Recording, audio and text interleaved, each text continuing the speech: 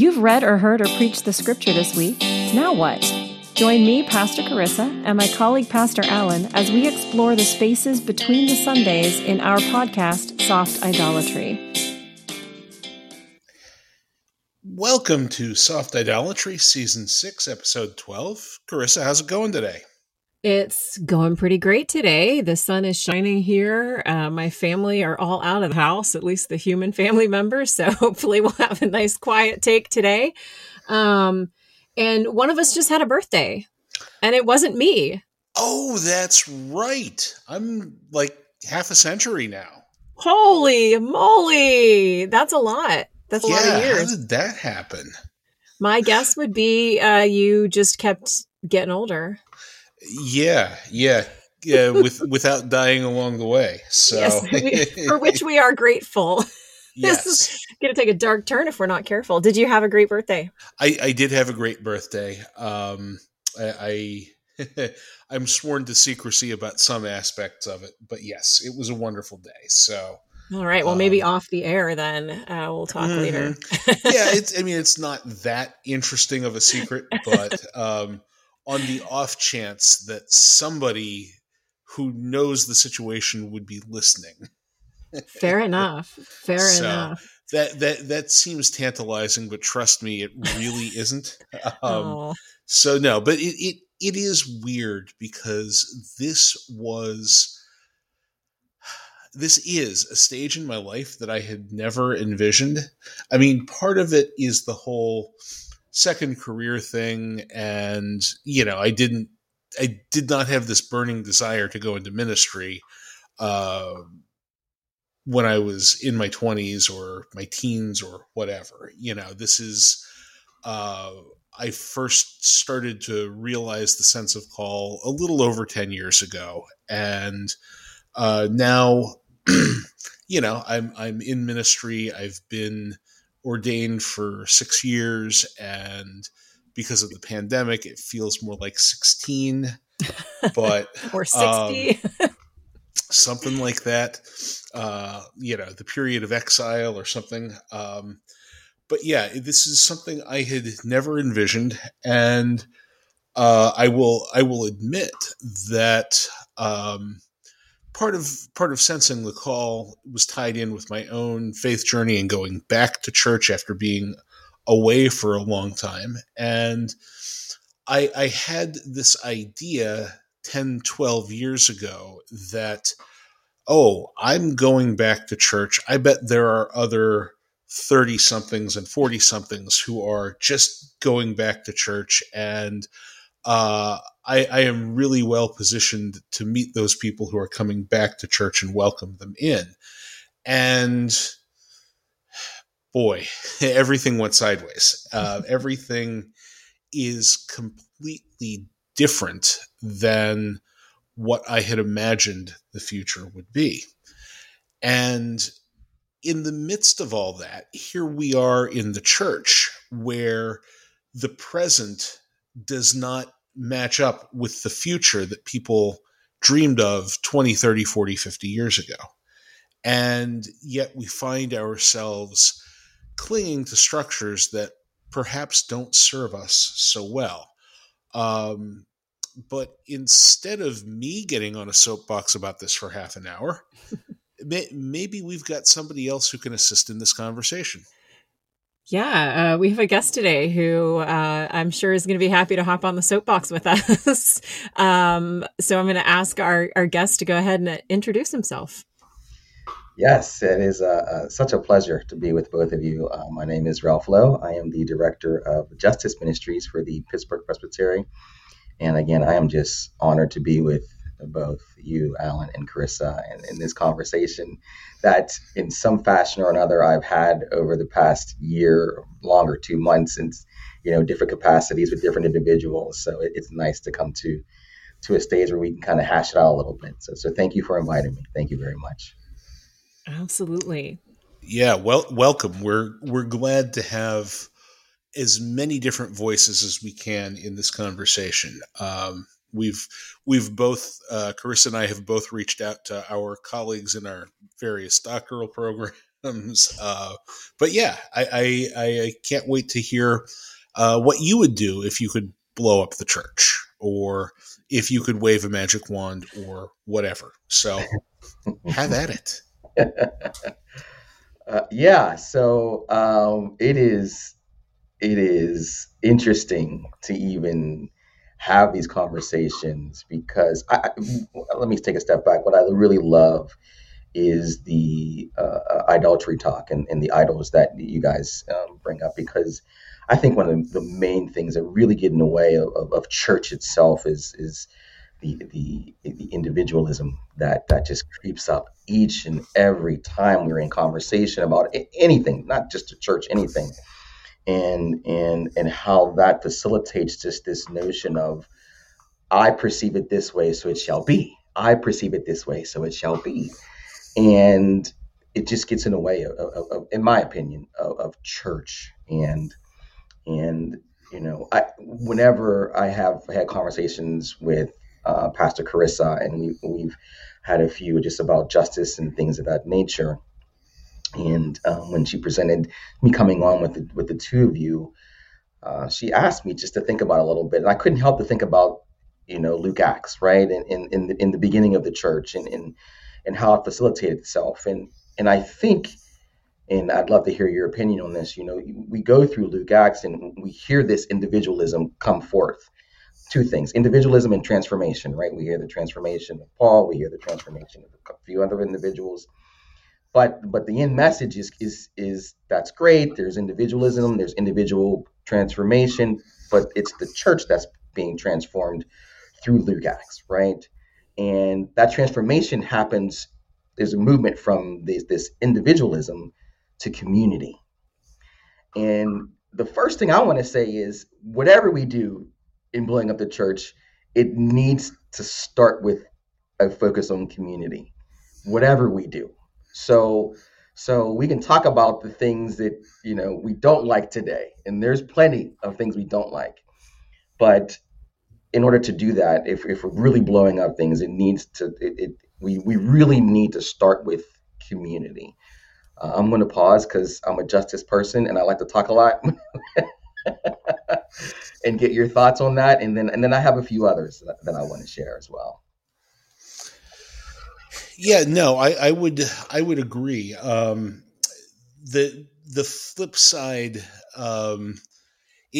individualism seems great on some levels, Mm-hmm. but the flip side of individualism is isolation. Mm-hmm. And Mm-hmm. isolation takes you out of relationship. Isolation can lead to fear and anxiety, and it is very difficult to replant community with people who are isolated. Isolation is something that serves a lot of our larger idolatries in the society. The isolated consumer is easier to sell to than the community of people who might hear a pitch and think about it and talk about it amongst themselves. And but if I am sitting alone on my couch and somebody comes on the TV and says, "You're afraid. You're afraid. I'm afraid. Buy this thing, and you will be less afraid."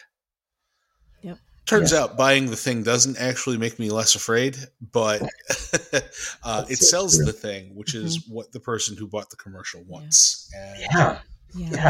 And I continue to worship the idol by being alone and consuming. Yeah. And I think, too, to even take that a step further, theologically speaking, when we individualize our lives and our church and our reason for church, then we wind up with a tiny transactional Jesus. And that is not the Savior that we see in the pages of Scripture, right? We see someone who came to redeem everything, not just one individual person. It's not the fire insurance Christianity. And I'll spare our listeners another rant on what I think Billy Graham did to American Christianity, but I don't know that brand of Christianity did us a whole lot of favors. Mm.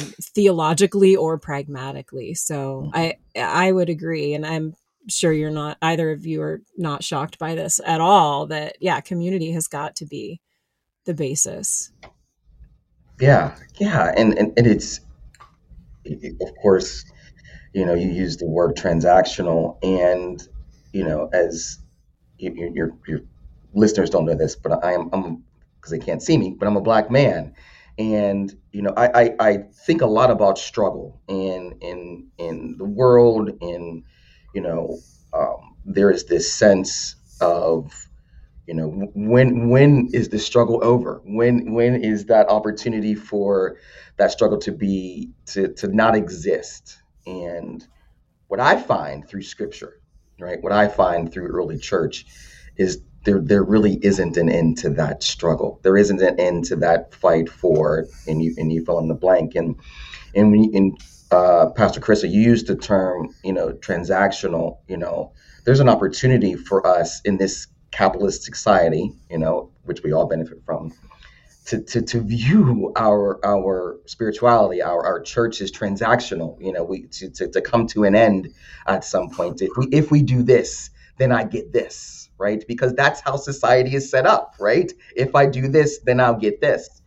And if we are foundational in community, if it is the life we live, Matthew 20, I'll give you an example through scripture. Matthew 25 hits me differently when I'm 15, when I'm 20, when I'm 30, when I'm 40. And Alan, you just celebrated a birthday. I'll be 50 next year. Right? Okay. Right? So that hits me differently now than it does, but if I continue to think that, there's this struggle, there's this aspiration of the end of a struggle, or there's this transactional church that I'm supposed to belong to, I will never arrive at the place where I am still being changed and transformed through scripture, through relationship, through community. And I think that's lost. And I know we're kind of leading into what's missing today. So I'll bring myself back to what I would change and what I would do. The first thing I would do if I blew up the church, the first thing I would do is start in the home, the home of each and every individual, practicing believers, an invocation of life, entering into the relationship each and every day through your home. So what does that mean? What does that even look like, right? So you wake up, thankful and worshiping God. It means a lot of family meals, where we sit around together and, I envision, scripture. I envision, I know this happens in your household, Pastor Carissa, a lot of music, a lot of singing, a lot of worshiping, in the home where what'll be transformative. It'll be fundamental. It'll be foundational. It's easy for us to move away from that if it's not foundational, if it's not in the home. Does that resonate with the two of you? I think because we've gotten away a little bit, and society allows this, and I'm part of that too. I know what my household is. Because we've gotten away from that a lot, when we get into society, when we get outside our own homes, that individualism, that me first attitude just filters in every aura of our being, and we just forget. I don't know. Does that resonate with the two of you at all? It sure does. And I know that both of you, because you've both been in my house before, know that one of the first rules in my house is if you've been here before, you don't have to knock when you come in. As long as we're expecting you, right? Don't just show up at 3 a.m. and waltz in. That might be weird. But if we know you're coming, you don't have to knock. Our door is open. And so I would absolutely agree with you. I think that if we want to build community, and we want to build hospitality, and we want to build community bonds with one another and with our friends and our neighbors and our fellow churchgoers, it starts with how you roll on a daily basis, right? Because you can have a congregation that proclaims that they are welcoming and hospitable, but then they're all siloed up in their homes and lock and tight their doors and don't know any of their neighbors and their community. And that's problematic, because that's a disconnect between the way that you say you want to be on Sunday morning and the way that you be the rest of the week. Yeah, I think too that whole that cloistering, it can even happen among church members, you know, that church is a club that meets on Sunday morning. So you go, you say hello to a few people, but it's not a deep sharing outside of 10 o'clock or 11 o'clock on a Sunday morning. Mm-hmm. Yeah. Mm-hmm.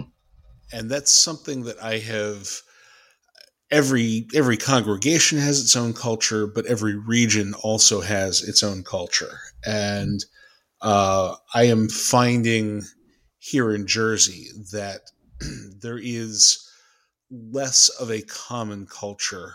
And I don't know how much of that is the peculiar culture of my congregation, or if it is that people here just relate to one another differently than they do in Western Pennsylvania. But yeah, sometimes,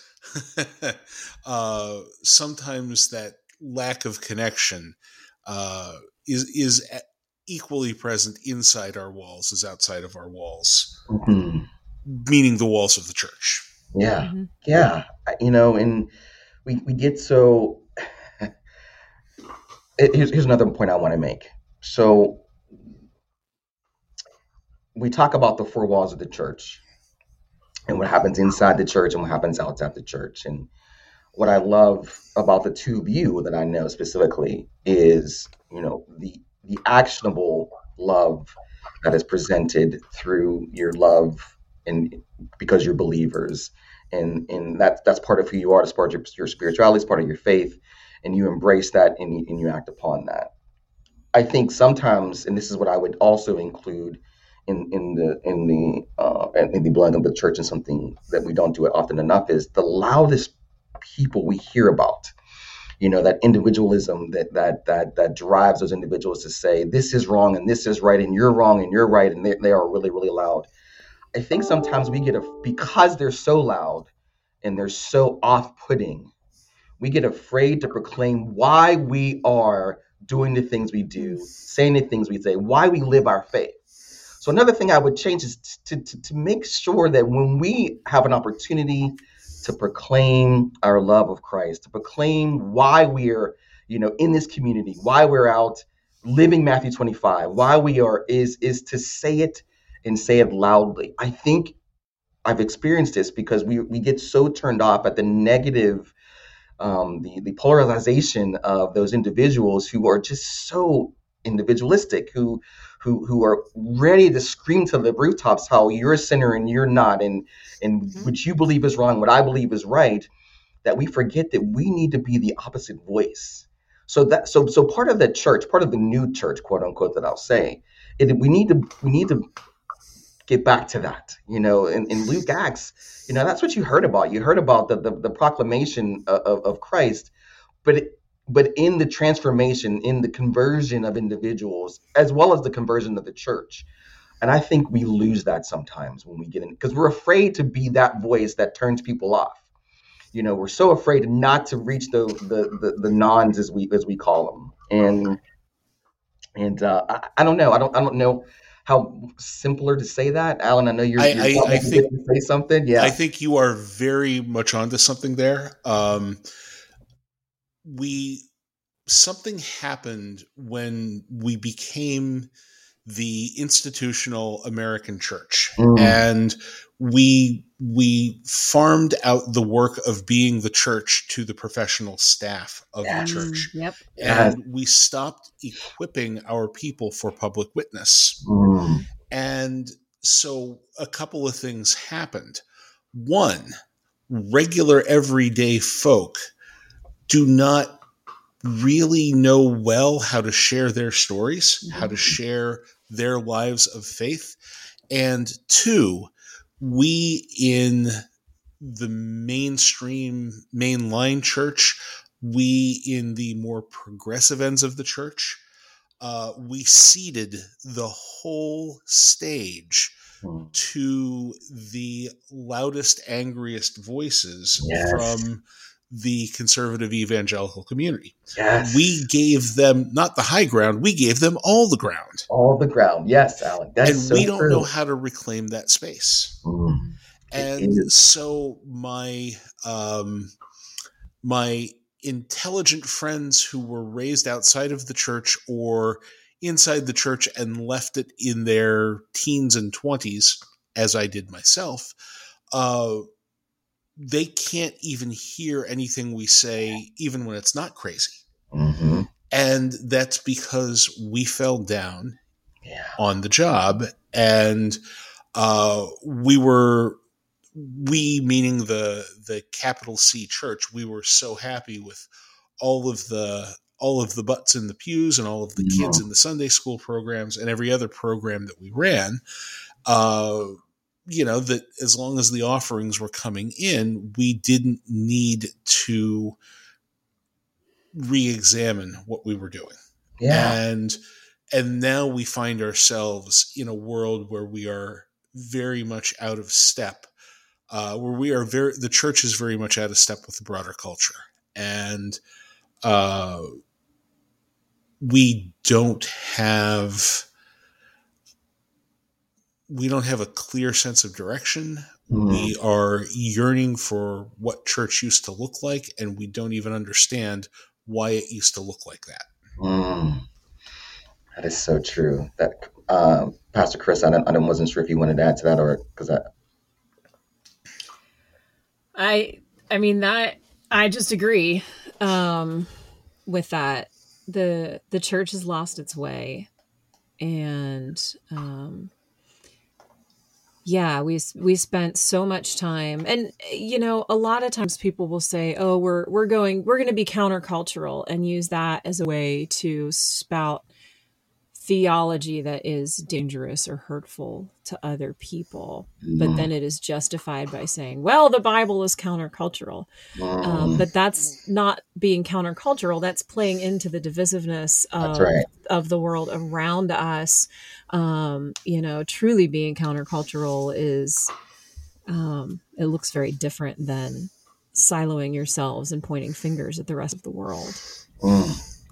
Yeah. And so again, so I know it's easy we can leak into what we don't like right now, the church. So and so just for me to come back to what if we were to blow it up and what I would change. Foundationally, that happens again in community. It starts at home, understanding, not being afraid to proclaim that faith in a way that is evolving and changing, just like the church did in Luke Acts, and it continued on from there and through the epistles, right? So I think part of that needs to be the acknowledgement that it is an evolution. We are not Christ, right? Christ is the example. So with Christ as the example for the church, again, it needs to be an evolution. So that's just the second thing I think I would love to change. Another thing, and I talked about this a little bit earlier on, is, I grew up in a Baptist church. I love that foundation.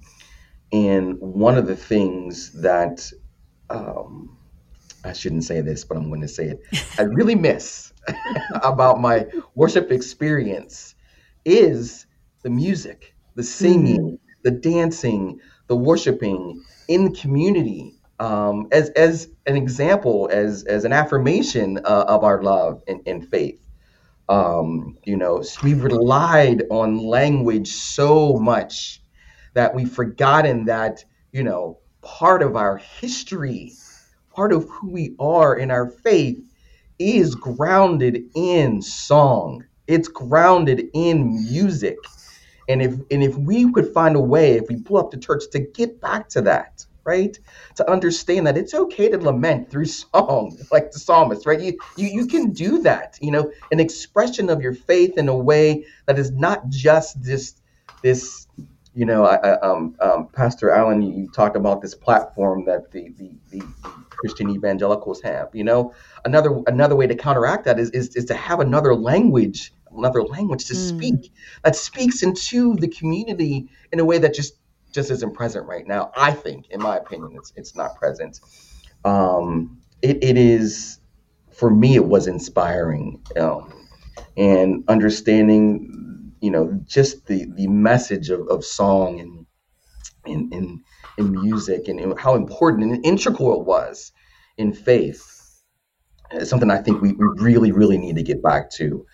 Contemporary is the word we use, and sometimes people are like, oh, but I do think there's value in that a value that needs to be a tradition and foundation in the new, quote unquote, new church. Yeah. I don't know. What are your thoughts about that? Well, you're literally preaching to the choir right now.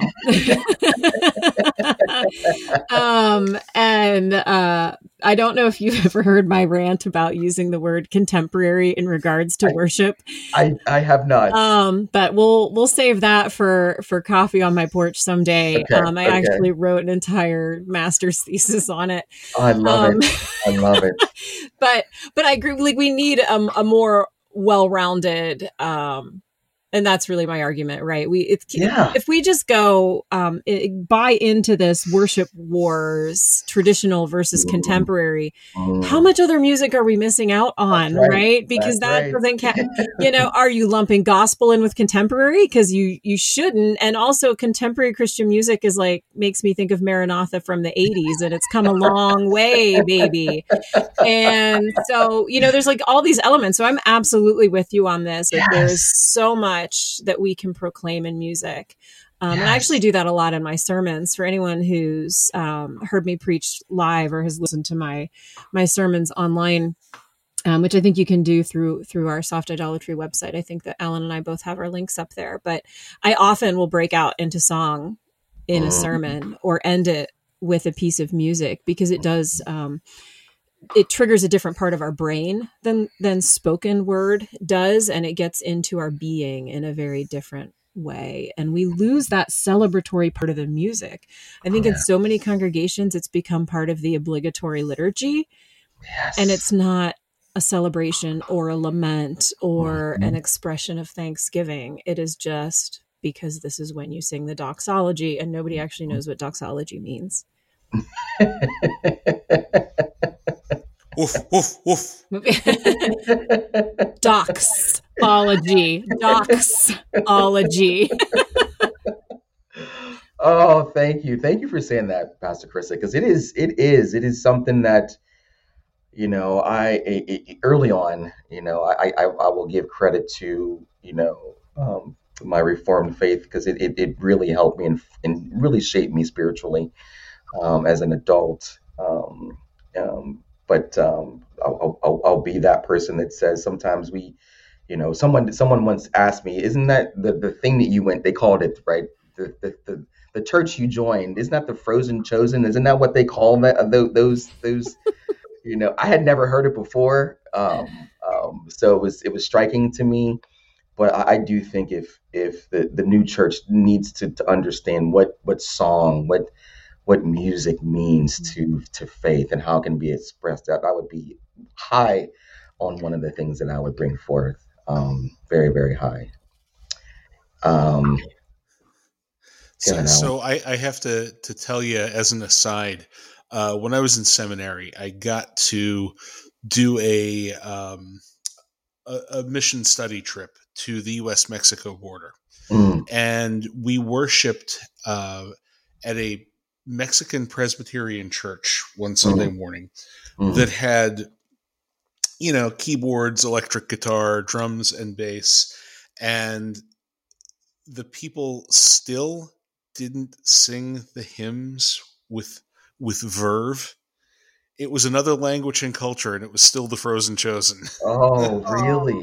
Oh. I'm so sorry you had that experience. Because I had the opposite experience at a Presbyterian church in Rwanda, where the music was off the charts. People were dancing. Even my sweet Presbyterians who I dragged from the United States there were dancing. They were so overwhelmed by just the joy and the celebration of that moment. So not all Presbyterians are Frozen Chosen, but no, but it was really funny to see it in another culture.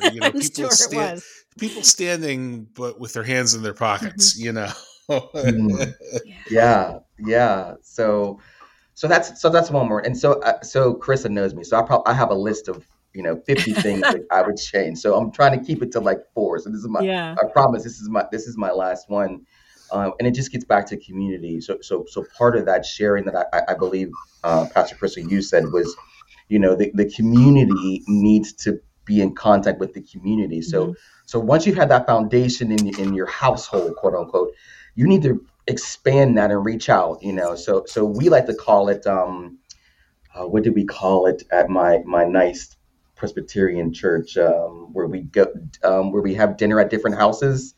What was that? What is that called? Progressive dinner? Progressive dinner. That's what it was called, the progressive dinner. So we need to have this progressive worship, right? Set up in a way we could be around a meal or just in the community. So if you do that, and this is the new church, if you do that, the culture of the community it has to organically seep in.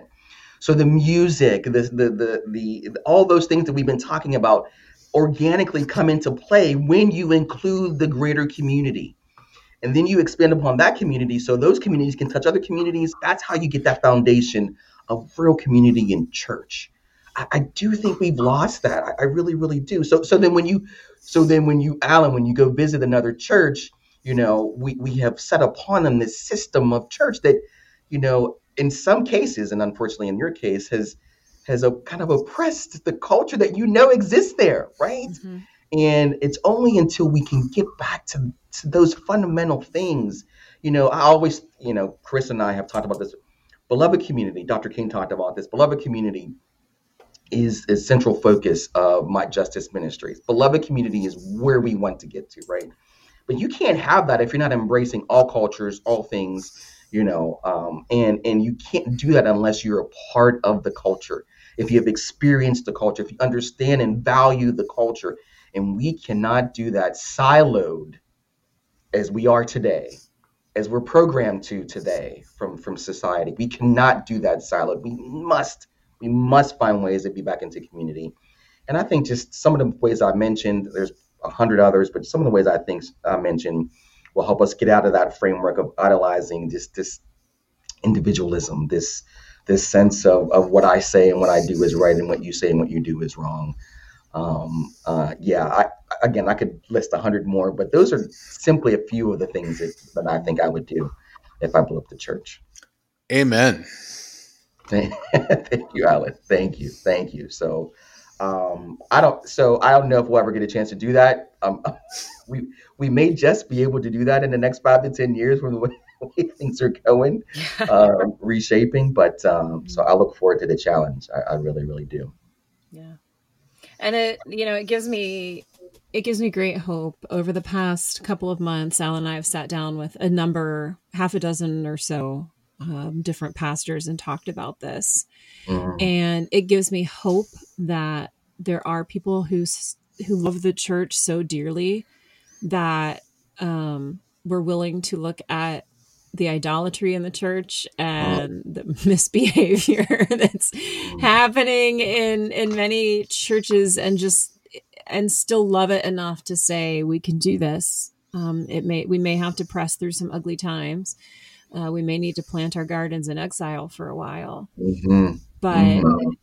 but we can get there. And so it's been a joy for me. And I think that we're probably wrapping up this particular series and getting ready to present another question to some more folks. So if you happen to be listening and you are someone in ministry, be that church ministry or other type of ministry, and you want to have some conversations with us, we're going to be formulating a question or set of questions soon to be talking with people about. But it's just been a joy to connect with like-minded Christians and to have that reminder that we're not in this alone. None of us is a lone ranger. And that's part of the basis of community, right? Is modeling community as pastors, modeling community with one another.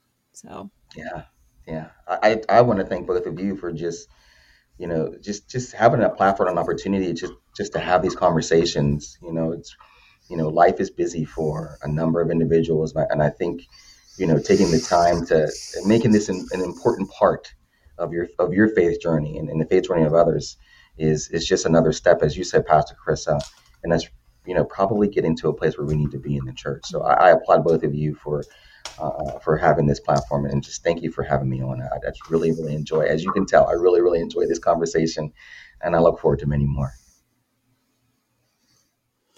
Well, Carissa, would you care to pray us out? That'd be great. Friends, let's pray. God, we thank you for time and space to reflect with one another about what it is that you are up to in the world around us. And we pray that you would continue to bring new life and creativity into the church, form it in the ways that you would have it formed. Help us to have the strength and the creativity to move forward through weird times, that the work that we do might truly honor you. We pray these things in the precious name of Jesus by the power of your Holy Spirit. Amen. Amen. Amen. Thanks for joining us on Soft Idolatry. For show notes and more information, check out our website at softidolatry.com. To send us questions or comments, you can email us at info@softidolatry.com. And if you'd like to help support this podcast, please become a patron at www.patreon.com/softidolatry. That's Patreon, Patreon.